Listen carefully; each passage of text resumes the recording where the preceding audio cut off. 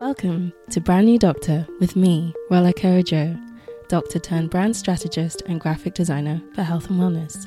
Each episode, I speak to inspiring doctors and dentists with successful personal brands and industry experts and share insights with you on everything they don't teach you in medical and dental school, on how to succeed and make a lasting impact.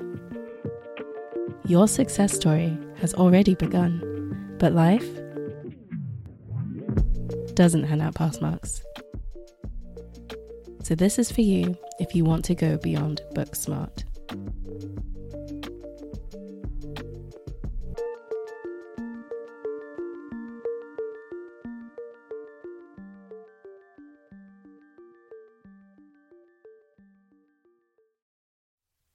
Sometimes, when we ask for advice, we are really asking for someone to tell us what we already know.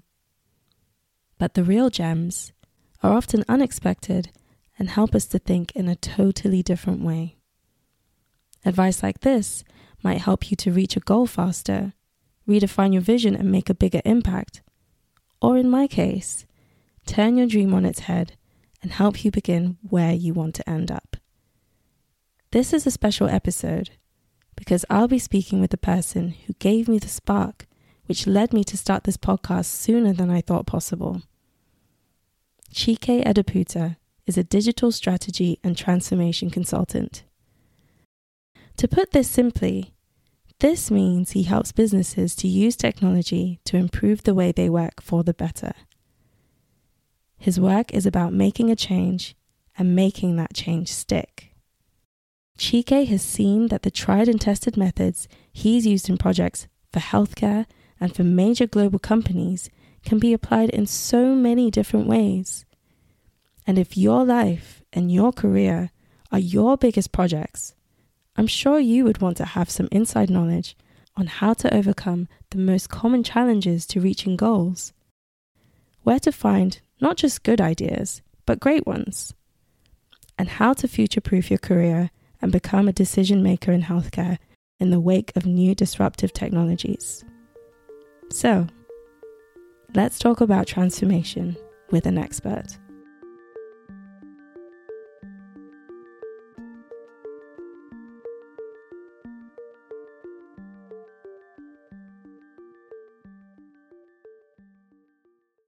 When we first met, I knew I wanted to grow an audience and I wanted to speak to them about how we can design and how we can essentially do healthcare differently. I just wasn't sure how to.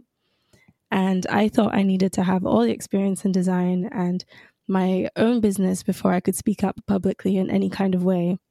And you just gave me the advice to be led by my curiosity and encouraged me to start conversations. And so here I am today with my podcast. So first of all, I just wanted to say a big thank you for that, for all of your inspiration and your guidance. And I really wanted to pick your brain because each time we speak, and I tell you how I'm doing, what I'm working on, you have this way of shifting my perspective and helping me to think about tackling my goals in a new kind of way. And it seems to me that you do this for a living because the way you think is essential to your role as a digital transformation expert. So could you explain a little bit more for the audience what this means exactly? Sure. And again, thank you so much for having me here. I think I need to say congrats to you on the podcast as well, because very, very often it's always quite a challenge where there's so many ideas, right? But actually taking the first step is what really matters, and you certainly have. So yeah, Thank you. So yeah, what do I do for a living? It's broad in terms of a digital strategy and transformation consultant. But at the same time, effectively, I would say, when I engage clients, it's typically the same, very similar process, as in healthcare when you go see your general practitioner or your consultant. Very similar.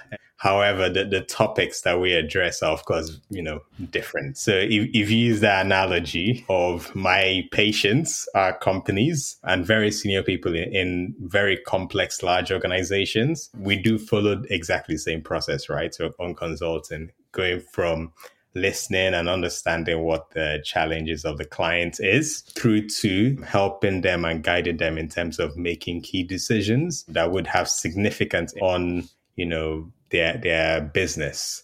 And so that's why, and that's one of the reasons why I enjoy what I do for a living, because I'm always in scenarios where change is required, and very often urgently, because something has gone wrong, particularly, and that's the digital element of it, particularly the problems I tend to work with clients on have a digital technology components to that, which more and more these days seems to be very everywhere, essentially. So technology drives and feeds the world, so which makes my job even more interesting, because the scope of problems that I get to address is even broader. I think of you as a change maker. It's like a professional change maker.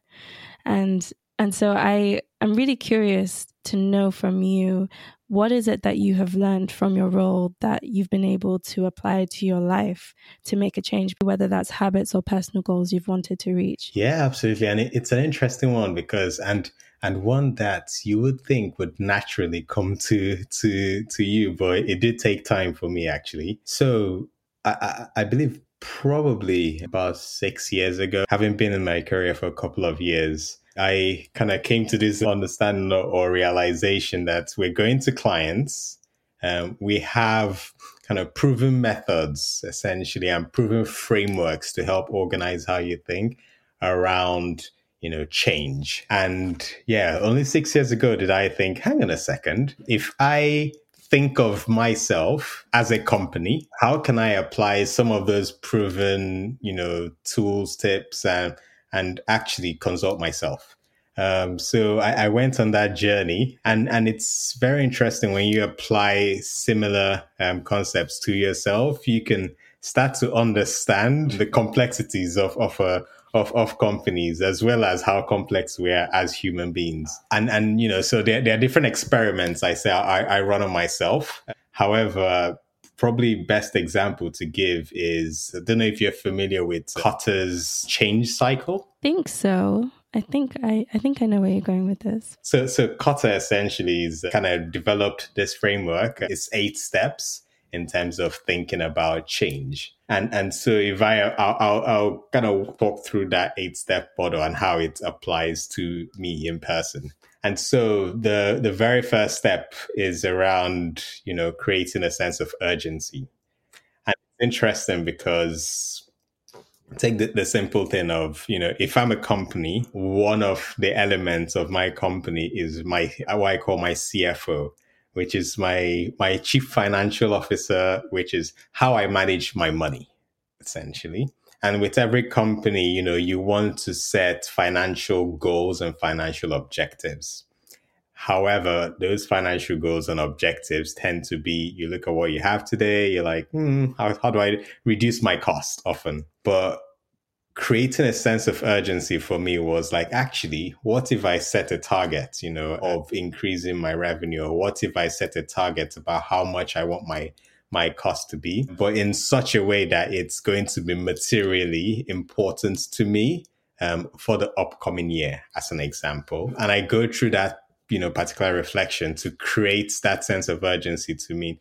If I don't do this, there's going to be a significant impact, negative impact for me. And so that makes that change very, very real from the get-go. The second step in the cycle really is around forming a team. So once you're very clear on, and I'll use the financial perspective as an example. Let's say, I want to reduce my travel costs by X% because, I want to cycle more, whatever that may be. The second is around forming a team. And so that team could be key people in your life, or friends or acquaintances that can help you on that journey of change. So these are people who either, if you want to take up cycling, for example, as an alternative way to work, to therefore reduce your travel costs, you may want to join a cycling club. So that could be your team to help you reinforce that goal and also that urgency that you've created to change. Or your team could be, your significant other who is always, maybe your parents or your friends who's always calling you every week to tell you, how is this going? And so practically, I do this for myself. When I have a clear goal that I want to achieve, I identify someone in my network and I'm like, for the next 6 months, anytime we speak, just ask me about this one thing. And so that creates that recurring, support essentially around you to keep it top of mind. Okay, like accountability as well. Exactly. Okay. Exactly. And so the third one, and it's really interesting, is around vision. Now we're in a world where, with the I would say information overload. So, and with information overload comes lots and lots and lots of ideas. However, it comes with, lots of ideas reduces the ability for people to actually create a very clear vision. And so it happens with a lot of friends, my clients, even myself as well. If I want to reduce, I've mentioned as an example, I want to reduce my travel costs. I'm going to cycle. Many people just stop at that and think that's okay. But creating a very clear, concrete vision could be, I'm going to cycle. Yeah. And there's a smart model, right, that you could use to also test this is I'm going to, maybe cycle 2 times a week to start off with. And then after 6 months, 3 times a week or a certain distance. And so making that as specific as possible shows that you have something that tangibly you can actually in improving and fixing as well. Okay. Something, a clear, like you say, a vision of where you want to be. Exactly. Yeah. Exactly. And it has to be as crystal clear as possible. Right. I always call it my mind's eye. Okay. If you can't see and you can't almost visualize yourself in that target state, it's very, very difficult to get to that target state. Yeah. Yeah. And the vaguer your vision, the less likely you're going to achieve it. Yeah, that makes a lot of sense. Okay, and then the next one, so on Kotter's 8th step, is around getting buy-in. Now, and so it's an interesting one. So getting buy-in might make more sense for a company where you have lots of different stakeholders to get involved. But again, if you take that same logic and apply it to yourself, getting buy-in for me personally means actually I do have other competing elements of things that you either want to do. For example, you may at start of the year think of a New Year's resolution of you want to do something. And then, your family may introduce actually another thing that you have to do. And then there are all these peripheral things that you have to do. Getting buy-in with yourself is how much of those other things can you reduce the attention on to really emphasize this one goal that you're really focusing on achieving. I see. Yeah. Yeah. Because when you say yes to something, you have to say no to other things, right? Exactly. And again, these are really blockers in people achieving their goals, because very often you have lots of people who say yes and yes and yes and yes. And the list of to-dos. I don't know if you've ever had this challenge. There's a challenge in Agile world as well, is can you ever get to a 0 to-do list, which for many people is also near impossible. It's a white whale. Exactly. But how much can you, emphasize that one thing on your to-do list as opposed to the 50 other things that are seemingly as important? Yeah. So that's what I mean by getting buy-in with yourself. Mm-hmm. Yeah. I had this idea of a not to-do list, actually. Oh, yeah? Yeah. I tried it today, actually.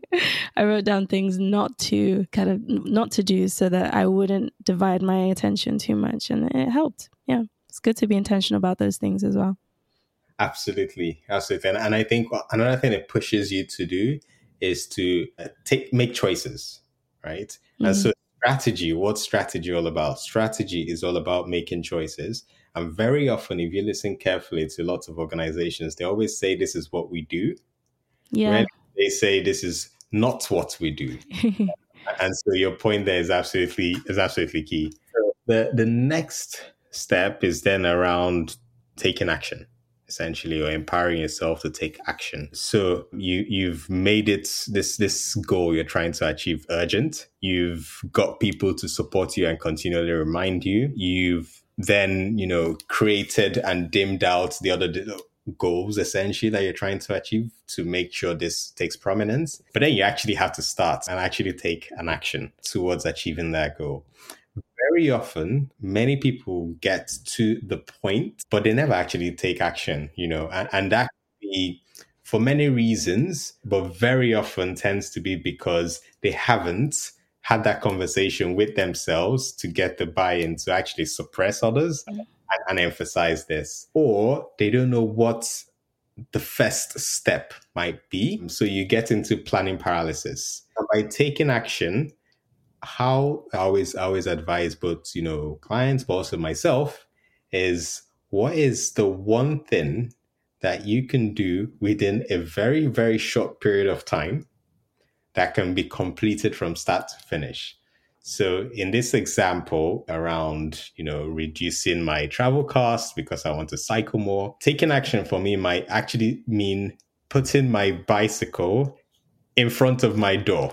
So before I leave, it's such a micro, simple action. However, it's there physically in my environment. I can't, miss that there's a bike blocking my exit in the morning. And so it might seem like a very tiny action. However, it sets you up in terms of the next action that you would take, which is actually maybe removing the bike from the way. And you've consciously told your brain, okay, I'm not going to do this today. But the next day, remember to keep that bike again in front of your door, because you start to challenge yourself closer towards that goal you're trying to achieve. Yeah. So don't think about the biggest material action that needs to happen for me to tick the box of, yes, I have cycled for day one instead of using the train or the taxi, but rather, the fact of me putting the bicycle in my way, creating an obstruction, is a good tick because you've made that very minimal step closer towards your goal. Yeah. And you're forcing a decision as well, right? Because to move it back, you actively have to decide, I'm not going to ride my bike, right?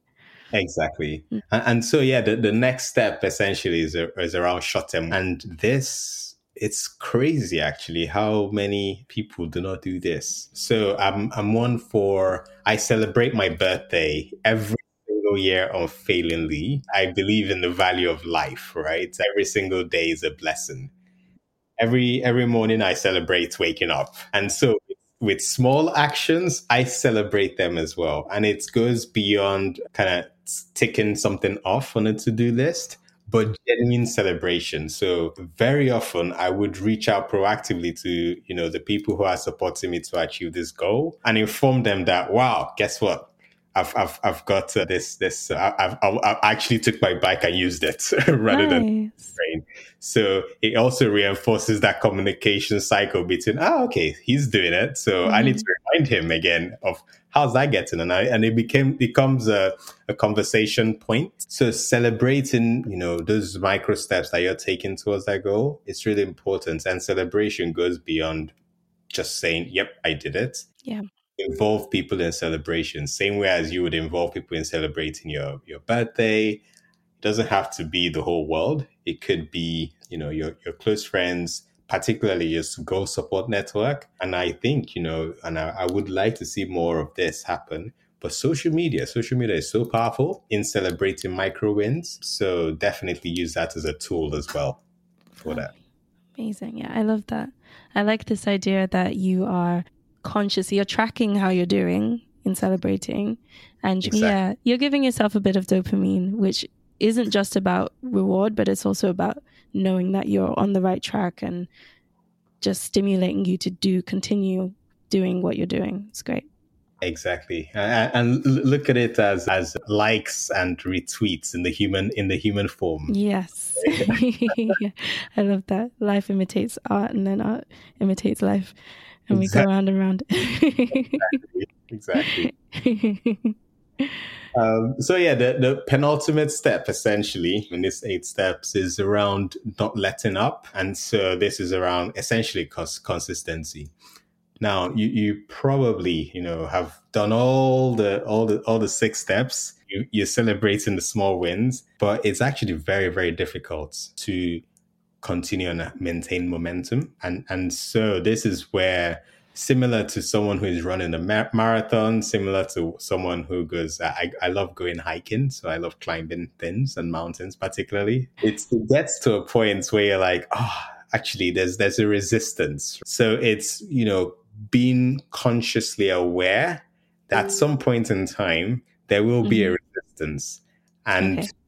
being ready to then address that resistance once it comes. So it's not as simple as, just, hey, tough, just push through, but rather, being aware. There's a book, The Chimp's Paradox, right? And is that Heard of constant this? battle in your head, that Yeah. in the chimp brain and our more developed brain. The computer. Exactly. Yeah. So it's once we get into that rhythm of the early stages of our goals and what we're trying to achieve, it's definitely important to kind of listen to yourself, right? And then once you're feeling that you're getting to that point where actually there's some resistance in continuing to move forward, go back again to refresh yourself on, why am I doing this, right? So what's the urgency for it? If that's still the case, and if that's not still the case, then that mountain becomes even more difficult, right? Or you have it's not urgent enough for you. So that's definitely something to keep in mind. For me personally, I have different techniques that I go to try and get over the hump.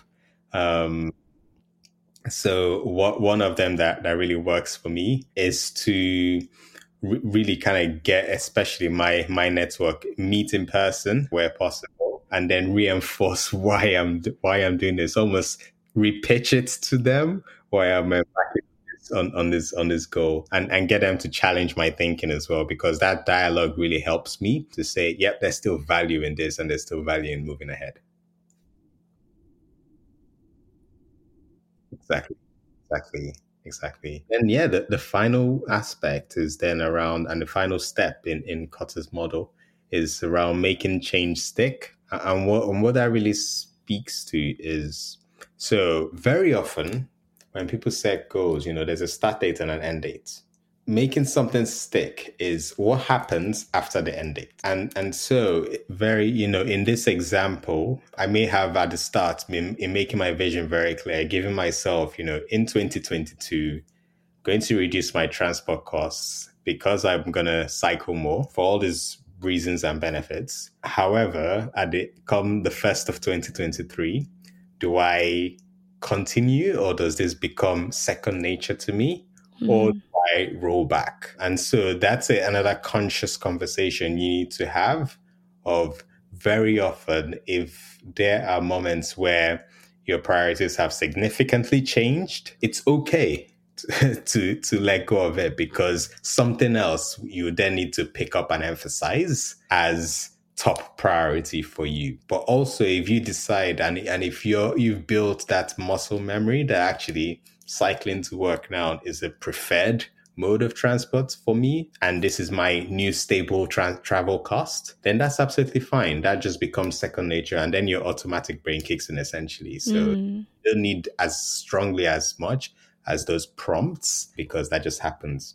So yeah, making change stick is really actually going back to the drawing board and say, yep, do I need to then end this and pick up something else, or this runs second nature to me? And those steps, you can apply it not just to the example I gave around cycling, but to really any letting process, because very often it is, making choices is one of the most difficult things. And to just make and emphasize the point, for me, 6 years ago, when I started this whole process, for my clients, when we're developing a strategy for the next year of what they're going to focus on, they come up with lots and lots of, in fact, if you read an annual report of any company, you see 101 things that they want to do.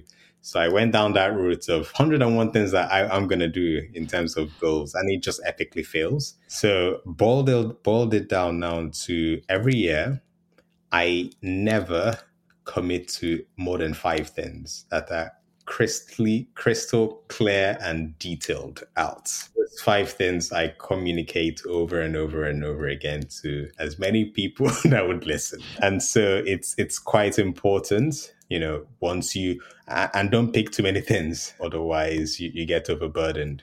I can definitely see that there are loads of applications to this. I was interested in what you were saying about making the change stick, and also what you were saying about how it's kind of that diffusion of our concentration that often leads to us actually not reaching those goals. It seems like those are the two places that a lot of us are falling off when we start out with a goal, or we're in the process of making a change. I just wonder, from your experience, if you would say there are any other kind of major places that people tend to trip up anytime that a change is being made. Where do you think we struggle, apart from those two areas you mentioned?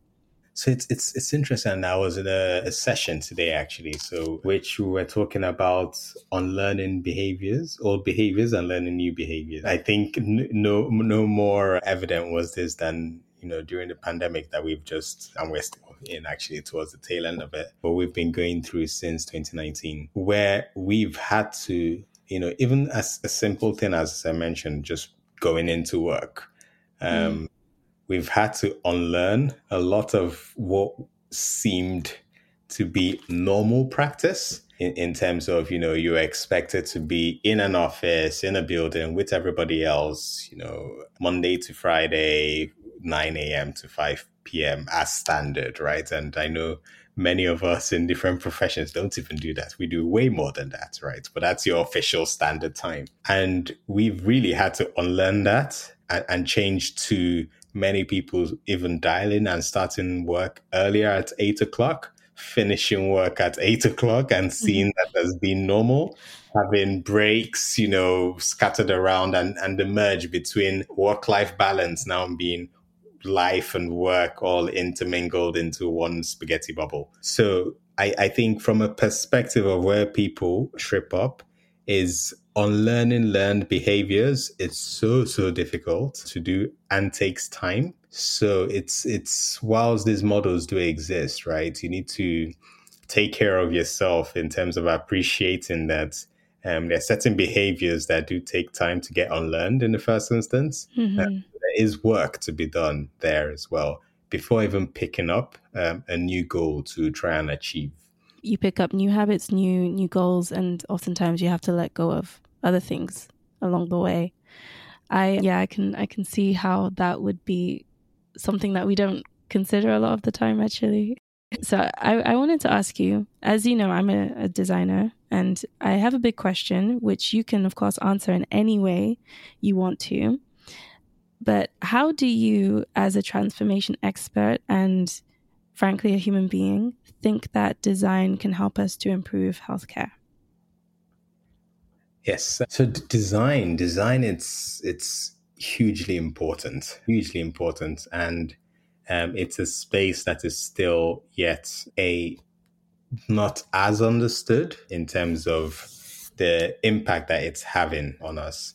And there's so many and even more growing examples, right, about how design really is influencing how we see healthcare. For example, particularly in the technology space, right? I've been on several different projects, right, where we've worked with both the pharmaceutical industry as well as healthcare industries around creating awareness for vaccination programs prior to COVID, creating awareness for immunization programs, but also creating awareness for particular clinical trials. The amount of work that goes in to designing the campaigns to try and attract people to these is quite significant. And the decisions that are taken by a handful of people do really have a material impact on whether the clinical trial has enough participants to even go ahead, right? To be significantly important.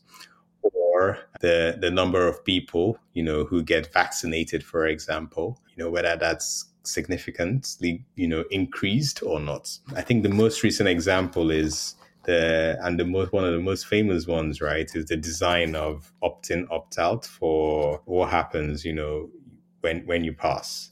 You opt in to having your body used for scientific purposes and healthcare purposes, or do you opt out? Uh, and just simple decisions like that, those are design choices that are made. And there's a lot of research that actually supports certain choices of just by simply switching the default option from opting out increases the number of people and the number of people who are available for clinical research following their death. And so that's just a tip of the iceberg in terms of how design influences society, and particularly in a healthcare setting. Just look at, social media and the concept of a like. That's again the design decision that has been made by a handful of people with a very significant impact. And so the message really about from a transformation perspective is I would only encourage even more people to be in that decision making process when such design decisions are being made, because they do have a significant impact, and material impact, on our way of living, on waiting lists, on choices between which patient goes first or second or third. There are people in a room who are making these choices.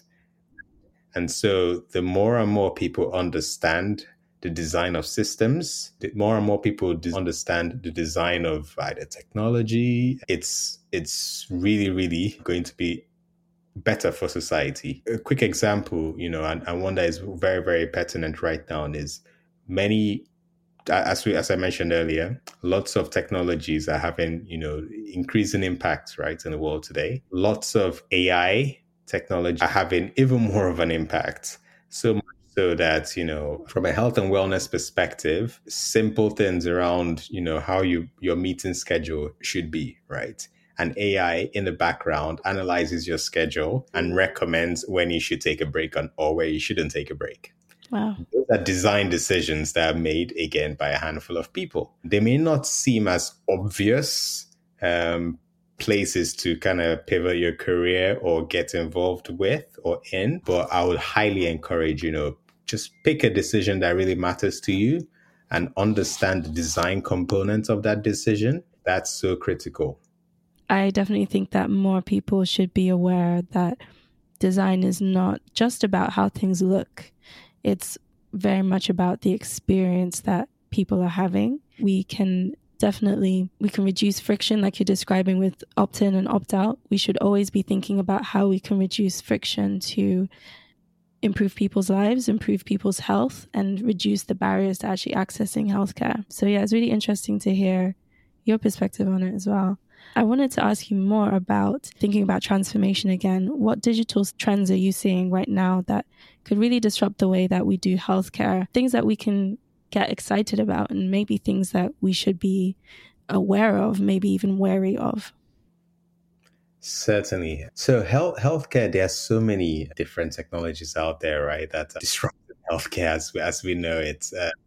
From relatively simple technologies that influence, I would say, day-to-day experiences. So there, I'm involved in what is called low-code technology, and so what that is, the principle that any person can develop, a technology, which is quite powerful because a lot of people are still using manual, like paper and pen, which then goes into the next technology, which I think is having a massive impact, which is AI. And artificial intelligence is so critical. And I really encourage everybody to have at least a basic understanding. You don't need to know every single thing, but have an understanding of the basic logic of an artificial intelligence technology, because they are becoming so pluripotent across not just the NHS, but any healthcare system.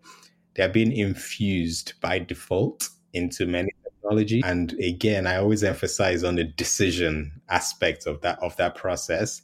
They are now involved, whether we like it or not, in certain key decisions that are happening. And so being aware that that's happening, but also being aware of the biases that are being introduced, right, in artificial intelligence technologies is key. One that's exciting for me, and this is more at scale, is the technology being blockchain and what that unlocks. So be it from a life sciences perspective in terms of how the whole end-to-end life cycle of a drug, so, from the R&D through to manufacturing, through to the patient, and even after that as well. So that whole life cycle is something that's exciting for me, and how blockchain can unlock a lot of those exchanges and handshakes that happen through that whole life cycle is quite exciting. Right. So we can kind of track, we have a record, an indelible kind of record of what's happened with that drug and track exactly the journey it's been on to the patient. Exactly. Yeah. Exactly. Another one is 5G technology. It's interesting because Apple yesterday had their release of the new iPhone, but one thing particularly in the new Apple Watch, because Apple Watch essentially they're targeting it more as a health and wellness product. What's interesting is 5G and the capabilities that unlocks. So again, for people who are into extreme sports, people who are into mountain climbing, for example, you've got 5G technologies, which is allowing you to be, have the access, still have access, in very remote places. Mm-hmm. So imagine what that could do for things like telehealth and telemedicine and the opportunities that unlocks for people in rural areas, for example. That's incredible. Very linked to that is, again, satellite communications, right? Where these satellite kind of chips are being now involved and embedded into mobile devices. Again, that unlocks a significant amount of potential in terms of access to basic healthcare. So that's really quite exciting. I really feel that, with all these technologies, fundamentally, one of the things to keep in mind, right, and really makes me nervous is the gap in knowledge between those who are tech literate and tech illiterate. Yeah. So if you believe in the principle that, technology is transforming healthcare, and if you believe in the principle that, technology is being, even more embedded and even more a part and parcel of healthcare and how we provide healthcare services, the number of people who understand relative to the number of people who don't understand the technologies, that gap is increasing. And even at the very basic level as well. So the more we can, expand access to knowledge, the importance, would definitely not go unnoticed. It's in line with what you're saying about more people being involved in these design decisions. And if only a few people have that access to that knowledge, only a few people will be able to make that decision, right? So we need to open up those doors and get involved. I'm aware that you've worked on an AI project called Dark Matter, which helps people whose job it is to, their jobs are dedicated to finding new ideas. And this technology is helping them to find insights on the web. What did this experience essentially teach you about where good ideas come from? Yeah, no, it's Dark Matters, one of my babies, I would say. Really, really loved the project. And in that project, so two things. First of all is when you work with brilliant people, it's exciting. And when you work to solve a problem that is so pertinent, it's even more exciting as well. So Dark Matter was a project where I was lucky to be working with brilliant people, but also solving a very, very, very important challenge. And that challenge was the one of, particularly how do you find out things that you don't know? So the unknown, the context being, we live in a world now where we are essentially reinforcing what we already know. So take, for example, if you live in the UK and you want to find out information about the royal family, for example, very, very often people are going to go to Google and do a quick Google search. The information you get fed back is different based on whether you live in the UK versus in the US versus in Australia. It's also based on your search history and your search patterns, and so much more information about what Google knows about you, from not just Google, but any other adjacent platforms as well. So ultimately, the information you're getting is so tailored to you. And in fact, your results will be different to my results. So it's quite difficult to, do research on a clean slate, essentially, where a lot of researchers do use Google and a lot of the results they get is linked particularly to, what they're searching for. And so that's what the challenge Dark Matter was looking to address. And the clientele that we work with, from defense organizations through to healthcare organizations through to consumer goods, and were people who are looking for, and trying to do research, particularly on areas that they may not have known. It makes sense why you've called it dark matter then. Exactly. Yeah, it's a good name. Yeah. So where do you think people who aren't working in innovation specifically, or who are not for a living looking for insights all of the time, where do you think they can look to find good ideas? So finding good ideas is, in my opinion, finding ideas, first of all, and then we'll break into good ideas. So finding ideas is not difficult, right? There are, so that, if you believe in empathy and by empathizing with a particular person, for example, take any challenge, go on social media, and really, if you try and understand, how is that challenge being reflected in the social sphere, speaking to colleagues, trying to understand their pains, very often you find ideas on how to address those challenges. Finding good ideas is difficult because that essentially involves filtering through a lot of ideas to the nuggets that would actually have a material change or impact towards the person you're trying to solve a problem for. So that process of filtration, and as it actually links to the early elements around change, if you're unable to make a change in the person, given everything else that's going on in their life, no matter how good the idea, no matter how what the idea is never going to be a good idea. Finding a great idea, even more difficult, because that means that, because ideas, in my perspective, are solutions to a challenge. And so to find an idea that would go into the automatic mode for any user, where they don't even have to, they see a solution and it solves their problem, but in such a simple yet effective way, those are gold dust. I like the way that you've divided this up, because I don't know that there probably is a framework for deciding whether an idea, or you've got an idea, is it good? Is it great? Maybe there's something like that, but I've never heard it described in the way that you have. So that's really great. Yeah, no, there certain is, and there are frameworks for taking ideas and funneling it into, good ideas, I would say. So if you search for innovation funnels, for example, there are definitely different frameworks out there. But to get to the real gems, there's take it a different level. Okay, so therein lies the challenge. Thank you so much for being on the podcast. I have just one question left, which I like to ask all of my guests who come on the podcast.